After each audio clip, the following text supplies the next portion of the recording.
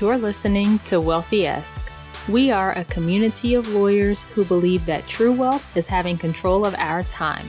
I'm Ro Thomas, and as a busy wife, mom, and big law associate, I know all too well the tension between the culture of the legal profession and pretty much everything else you want to do in life. Each week, I'm bringing you the information and tools you need to take back control of your time by reframing your mindset and managing your money to achieve lifestyle freedom. Take the first step toward regaining control of your time by downloading your free Lifestyle Freedom Starter Guide at rothomas.com/start.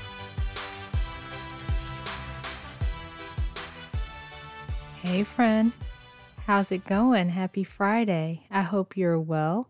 Thank you so much for being with me today and welcome back to the show. I am super excited for our episode today. We are going to talk about why you won't be happier once you reach whatever goal you have for yourself. But before we jump in, I want to remind you that if you are struggling with your student loans, with making a budget, with managing your money, I am a coach and I can help you. So head to rothomas.com/coaching and let's set up a call to see if coaching might be right for you. Okay, so jumping into our episode today, a lot of times we think that we'll be happier or things will be better once we reach a particular goal or a particular point in our lives. I'll be happier once I make partner. I'll be happier when I reach X income. Oh, I can't wait until I pay off my student loans. I'll be so happy. Oh, when I reach financial independence, life is going to be so much better. Or maybe it's buying a bigger house or getting a nicer car or losing weight or whatever the thing is for you. But when you're constantly waiting for some magical point in the future to live the life that you want, you're never going to feel happy. And if you have thought any of the thoughts that I mentioned or anything similar, you're not alone, right? We all do it. And it's something called the arrival fallacy. So you might be thinking, what's the arrival fallacy? Well, psychologist Tal Ben-Shahar coined the term arrival fallacy, and he defines it as the false belief that reaching a valued destination can sustain happiness. You've probably already experienced this at some point. Like think back to when you were in law school and maybe you thought everything would be better once you passed the bar and finally became a lawyer. When you're finally making some money and you're in your legal profession, you might have been happier for, a little while, but eventually you settle into life as a lawyer. Then you realize that maybe it wasn't all you dreamed it would be. And it happens at some point or another to everyone, as I mentioned, and I've been there for sure multiple times. Like when I was in law school, I couldn't wait to be a lawyer. I mentioned before that I've wanted to be a lawyer since I was 7. And so coming to that point where I was almost there, it was like, oh, if I could just get there, like, come on. And then I get there, and I've also mentioned how I got to the point where I was burned out. I felt like I was super overwhelmed, all of this. So it wasn't this fairy tale dream that I had built it up to be over all those years. You also know about my husband's and my debt journey. We've been paying off over $670,000 of debt, actually crept up to like $725,000 with all the interest and a car loan that we took out. But we've been on this debt journey for 4 years. And when everything started, I was looking at how it was going to be so difficult trying to balance the parent that I wanted to be to my kid with the hours that I was putting in at work.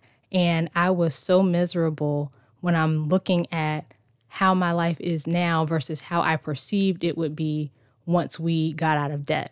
And we're not out of debt yet, but I had to come to terms with the fact that I have to be happy now because I'm in this life now. And I've got years to go before we pay off our debt. I even, still have thoughts sometimes about my kids, like, oh, when the kids are older, things will be better. But things won't necessarily be better, they'll be different, right? There will be other issues that come up with older kids, things that I don't have to deal with now having a 4-year-old and almost 2-year-old. And when we keep focusing on the next thing and putting off happiness until we get there, then the result is we're miserable in that in between. We feel like we are slogging along, waiting until we reach this goal that we've set for ourselves, and we're not paying attention to all the good things that are happening in the interim.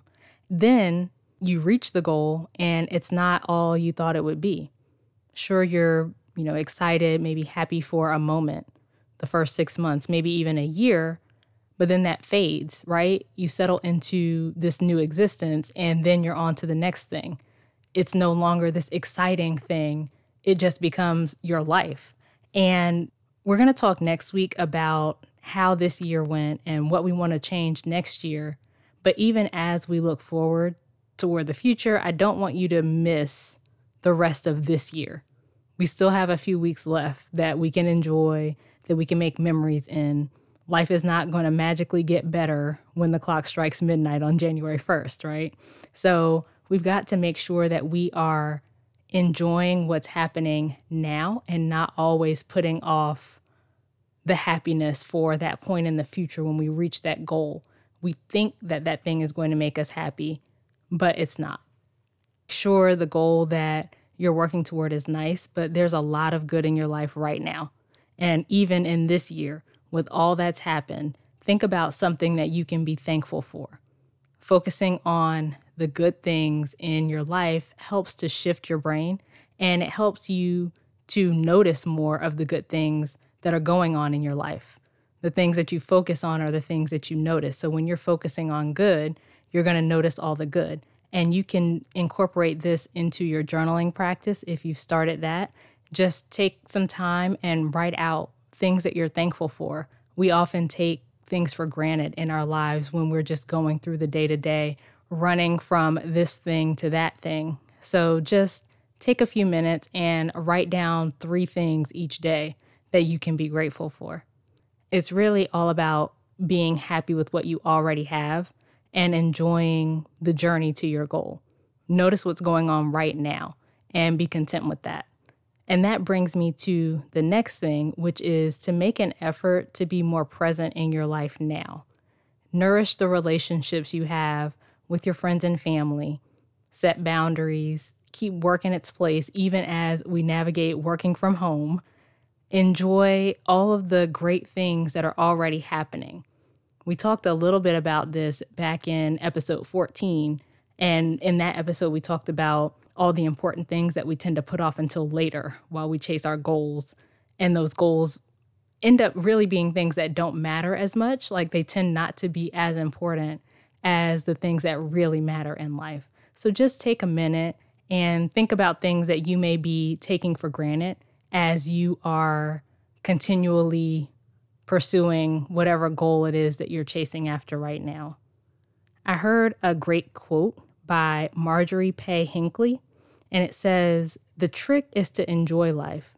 Don't wish away your days waiting for better ones ahead." And I think that perfectly sums up everything that we're talking about. Just keep that in mind the next time you're tempted to ignore what's going on in your life now and you're wishing for this better future. You've got a lot of great things going on in your life now. So enjoy it while you can. Don't keep putting things off, waiting until you get to this arbitrary goal, the, promotion, the income, the whatever that thing is. Enjoy your life now. So let's recap. Number 1, the arrival fallacy is the false belief that reaching a valued destination can sustain happiness. Number 2, when you're constantly waiting for a particular goal before you can live the life you want to live, you'll never be happy. Number 3, your life won't magically be better when you reach your goal. You may be happier for a short while, but then you'll settle in and go back to the way you were before you reached it. And number 4, to combat the arrival fallacy, practice gratitude and contentment and make an effort to be more present in your life. Okay, that's it for this week's episode. Join me over in our private Facebook community, the Wealthy Yes community, and share your thoughts on the arrival fallacy and this notion of putting off your happiness until you reach your goals. You can head to rothomas.com/community to find it. If you got value out of today's episode, please share it with a friend who you think would also enjoy it. And if you want to share on social media or just to connect with me, I am most present on Instagram, and my handle there is @IamRoThomas. Please leave a written review for the show. Those reviews help the show get seen, both because the platforms will be more likely to show it to more people, but also because those people will be more likely to listen if the show has more reviews. So if you would help me out and leave a review, I would greatly appreciate it. Okay, friend, as we close out, I pray that you will stop putting off your happiness until you reach some point in the future. I pray that you will show up for your life now and be grateful for all the good things you have going on. And as always, I pray that you will continue to take steps to regain control of your time, build wealth, and live the life of freedom and choice you deserve. Talk to you later.